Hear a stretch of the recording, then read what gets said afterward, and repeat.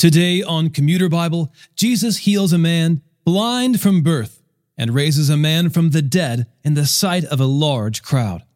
It's John chapters 9 through 11 and Psalms 146 and 147. This is Commuter Bible, the audio Bible podcast to match your weekly schedule. I'm your host, John Ross. Our reading begins with a miraculous and undeniable sign. Jesus heals a man who was born blind, and the Pharisees can't believe it. Later, Jesus raises his friend Lazarus from the dead in front of a large crowd. This is Jesus' seventh messianic sign given before the crucifixion, and this one points forward to his own resurrection and his power over death. Since many people in Bethany had witnessed the corpse of Lazarus firsthand, the miracle caused quite a stir amongst the people, which caused the Jews to hate Jesus even more. It is after this miraculous sign that they resolved to kill both Jesus and Lazarus in order to snuff out the growing witness of Jesus' power. John, chapters 9 through 11. As he was passing by, he saw a man blind from birth. His disciples asked him, "Rabbi, who sinned, this man or his parents, that he was born blind?" "Neither this man nor his parents sinned," Jesus answered. "This came about so that God's works might be displayed in him. We must do the works of him who sent me while it is day. Night is coming, when no one can work. As long as I am in the world, I am the light of the world." After he said these things, he spit on the ground, made some mud from the saliva, and spread the mud on his eyes.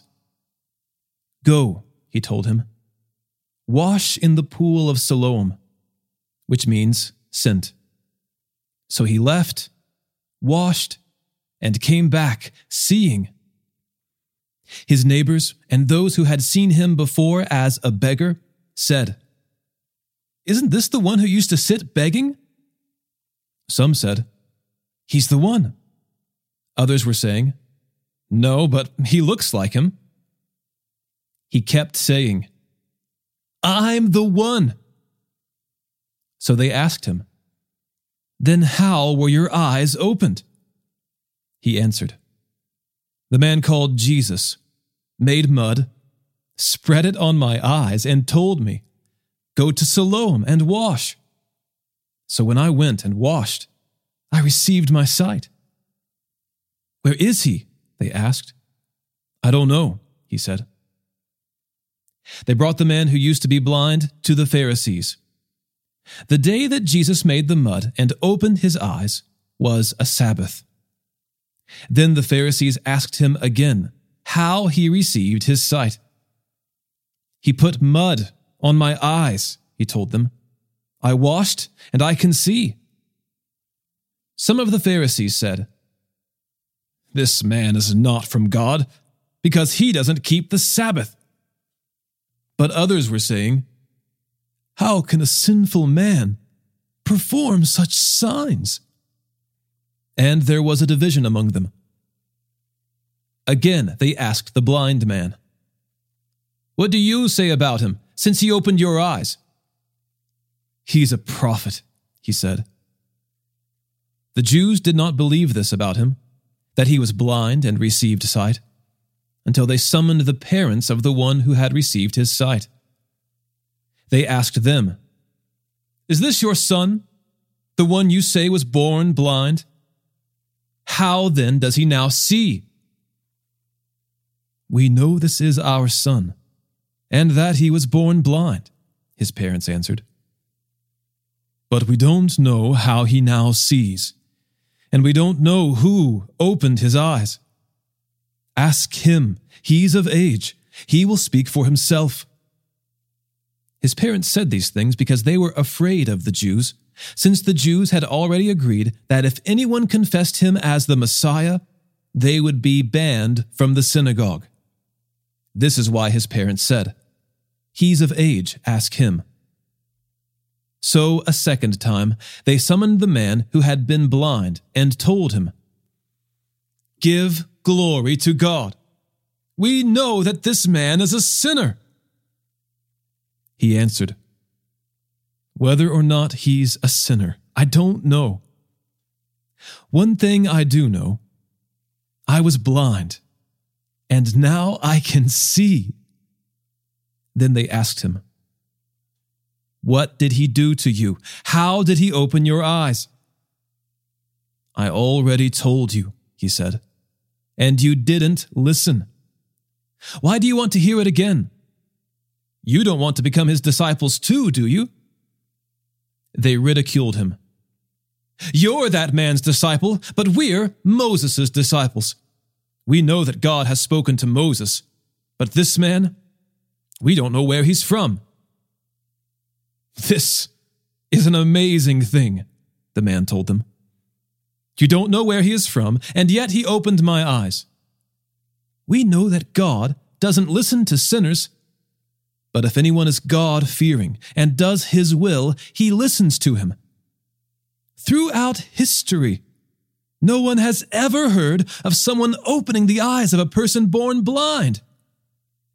If this man were not from God, he wouldn't be able to do anything." "You were born entirely in sin," they replied. "And are you trying to teach us?" Then they threw him out. Jesus heard that they had thrown the man out, and when he found him, he asked, "Do you believe in the Son of Man?" "Who is he, sir, that I may believe in him?" he asked. Jesus answered, "You have seen him. In fact, he is the one speaking with you." "I believe, Lord," he said, and worshipped him.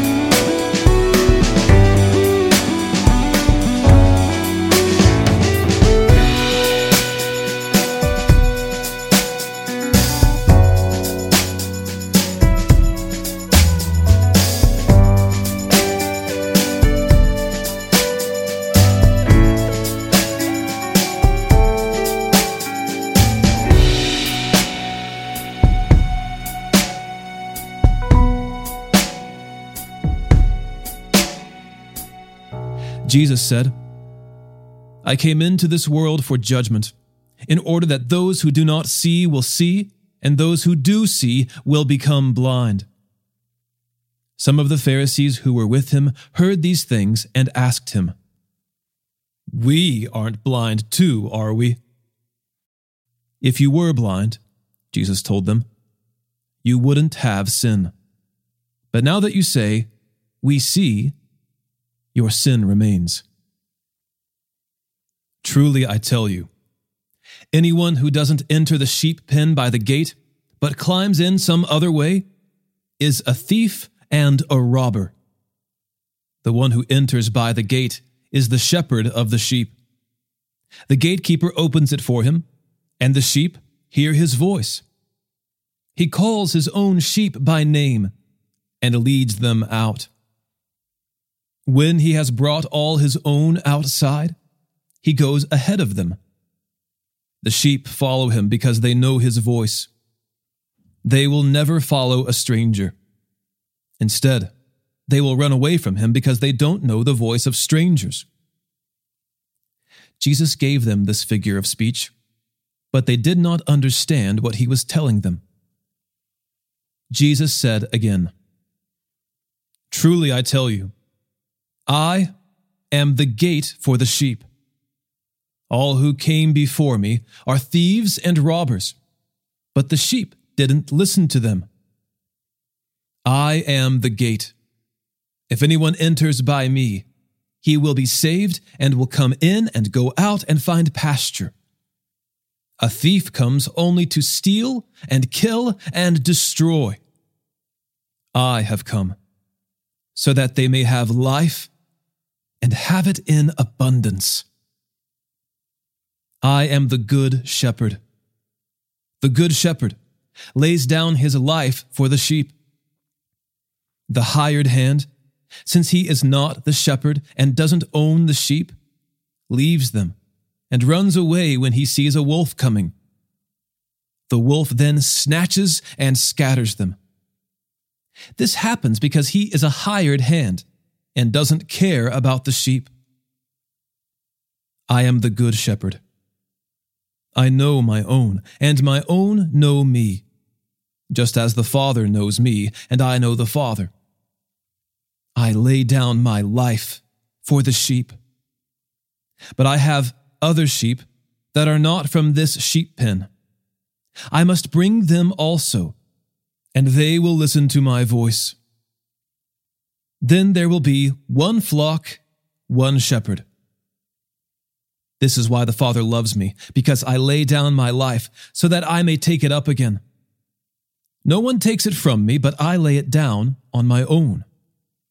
I have the right to lay it down, and I have the right to take it up again. I have received this command from my Father. Again, the Jews were divided because of these words. Many of them were saying, "He has a demon and he's crazy. Why do you listen to him?" Others were saying, "These aren't the words of someone who is demon-possessed. Can a demon open the eyes of the blind?" Then the festival of dedication took place in Jerusalem, and it was winter. Jesus was walking in the temple in Solomon's colonnade. The Jews surrounded him and asked, "How long are you going to keep us in suspense? If you are the Messiah, tell us plainly." "I did tell you, and you don't believe," Jesus answered them. "The works that I do in my Father's name testify about me. But you don't believe because you are not of my sheep. My sheep hear my voice. I know them, and they follow me. I give them eternal life, and they will never perish. No one will snatch them out of my hand. My Father, who has given them to me, is greater than all. No one is able to snatch them out of the Father's hand. I and the Father are one." Again, the Jews picked up rocks to stone him. Jesus replied, "I have shown you many good works from the Father. For which of these works are you stoning me?" "We aren't stoning you for a good work," the Jews answered, "but for blasphemy, because you, being a man, make yourself God."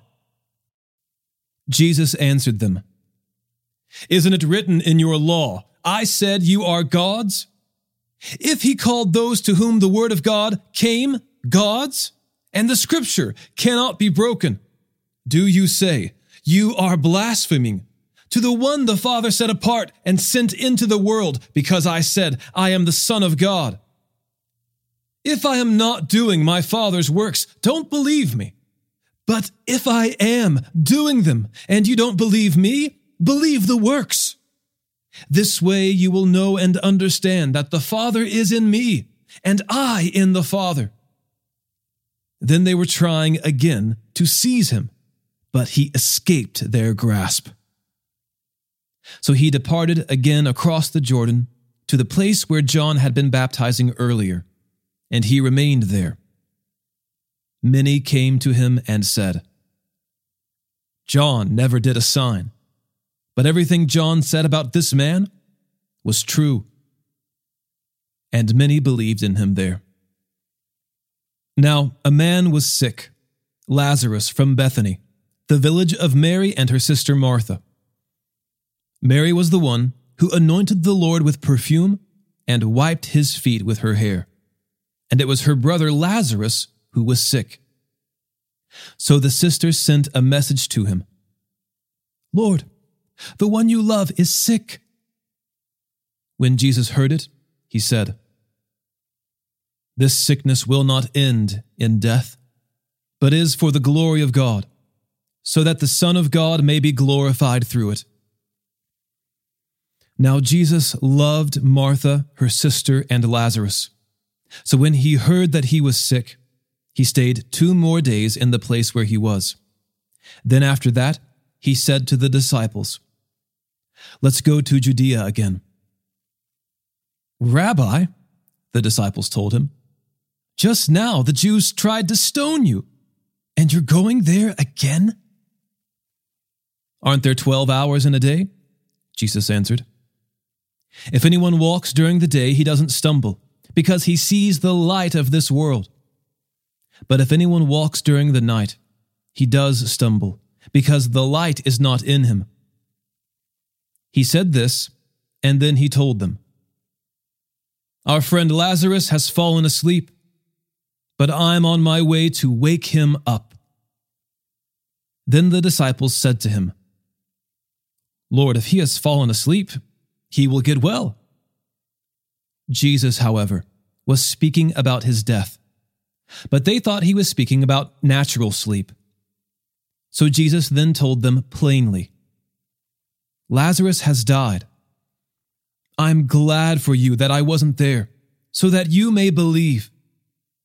But let's go to him." Then Thomas, called Twin, said to his fellow disciples, "Let's go too, so that we may die with him."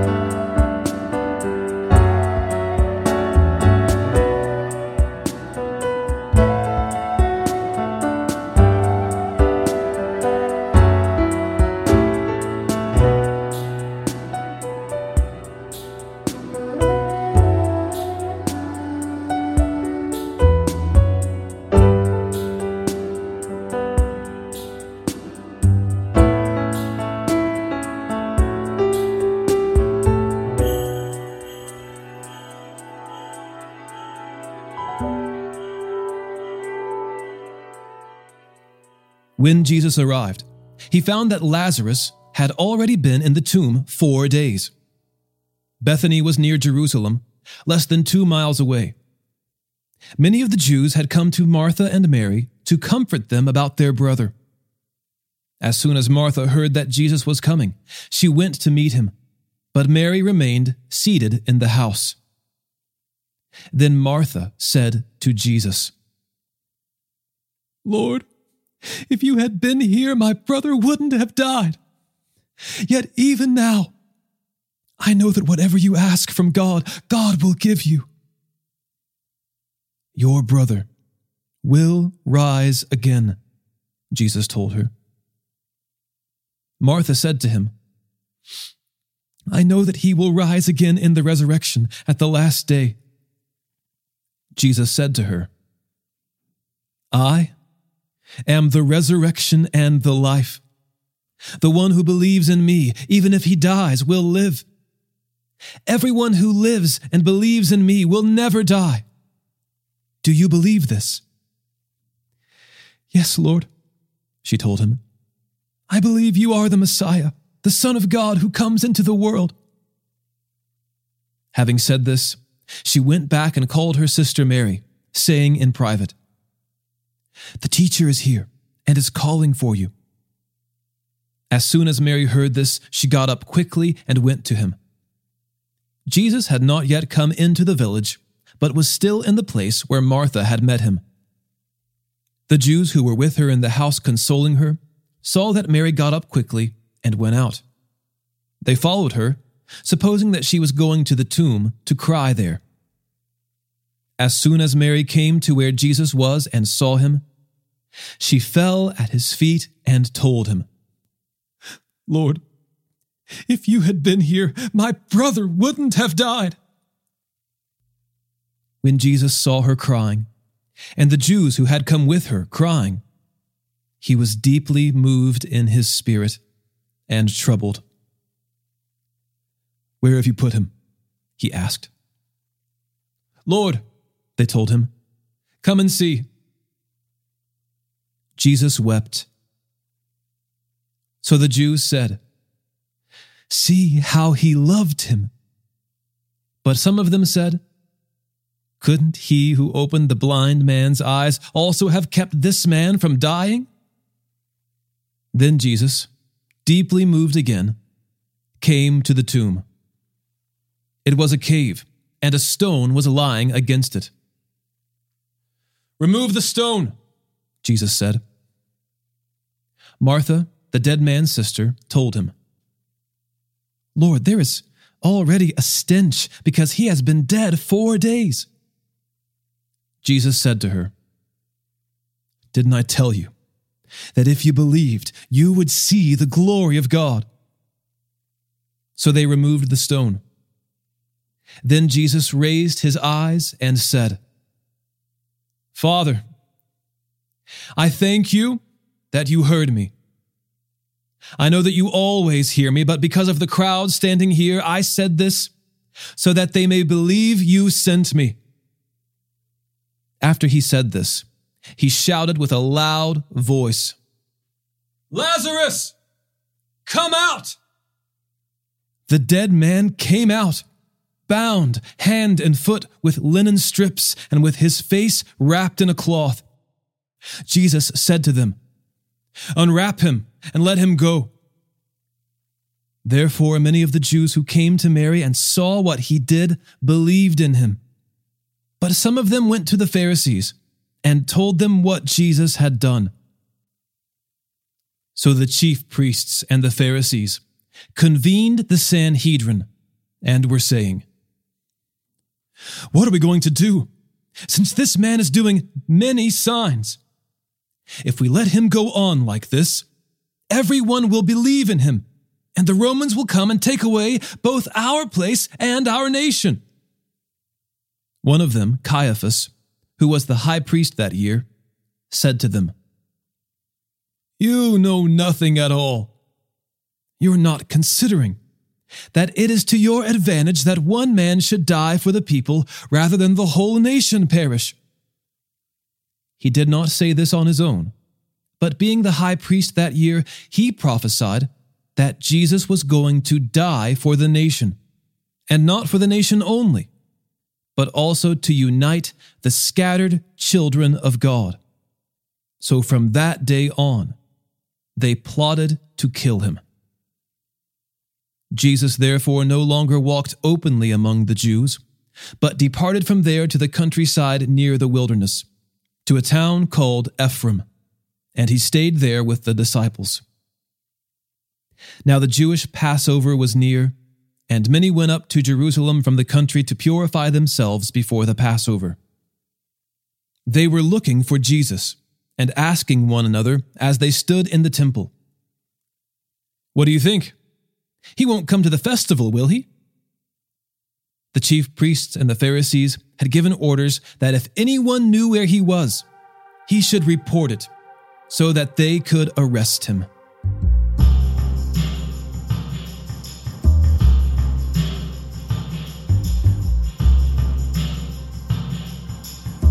Psalm 146.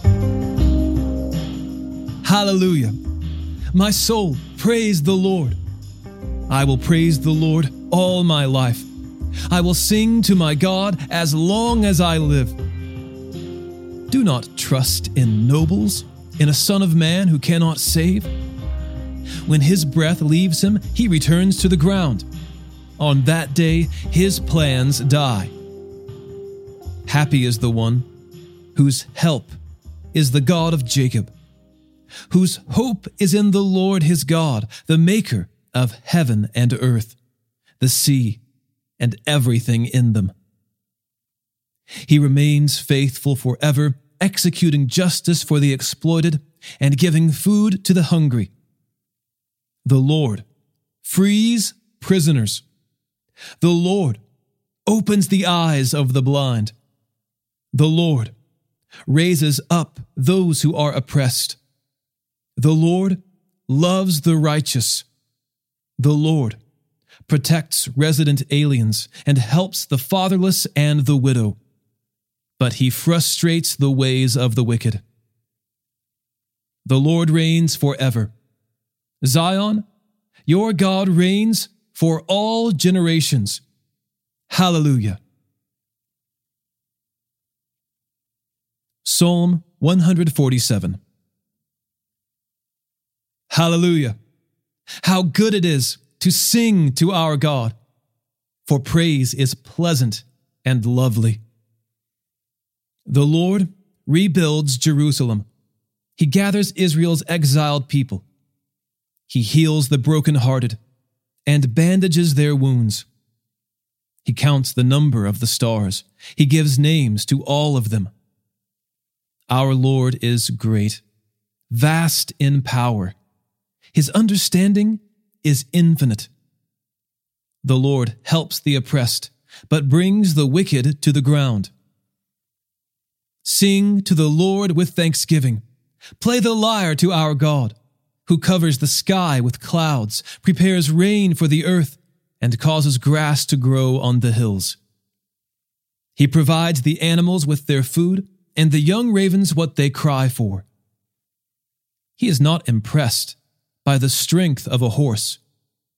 He does not value the power of a warrior. The Lord values those who fear him, those who put their hope in his faithful love. Exalt the Lord, Jerusalem. Praise your God, Zion. For he strengthens the bars of your city gates and blesses your children within you. He endows your territory with prosperity. He satisfies you with the finest wheat. He sends his command throughout the earth. His word runs swiftly. He spreads snow like wool. He scatters frost like ashes. He throws his hailstones like crumbs. Who can withstand his cold? He sends his word and melts them. He unleashes his winds, and the water flows. He declares his word to Jacob, his statutes and judgments to Israel. He has not done this for every nation. They do not know his judgments. Hallelujah. Just a reminder to everyone traveling during the holidays, Commuter Bible makes for a great companion along the way. Whether you're facing a lot of windshield time, a long layover, or perhaps you need just an excuse to find a corner and put on some headphones, make sure you download episodes of Commuter Bible before you travel this Thanksgiving. You'll have a lot of time on your hands, maybe just a little. In any case, you'll want to make time for the Word. To find previous episodes, just go to commuterbible.org or Google to search for Commuter Bible and the book you're looking for. It's that easy. Today's episode was narrated and orchestrated by me, John Ross, and co-produced by Bobby Brown, Eric Williamson, and the Christian Standard Bible. Thanks for listening, and remember, happy is the one whose delight is in the Lord's instruction, and he meditates on it day and night.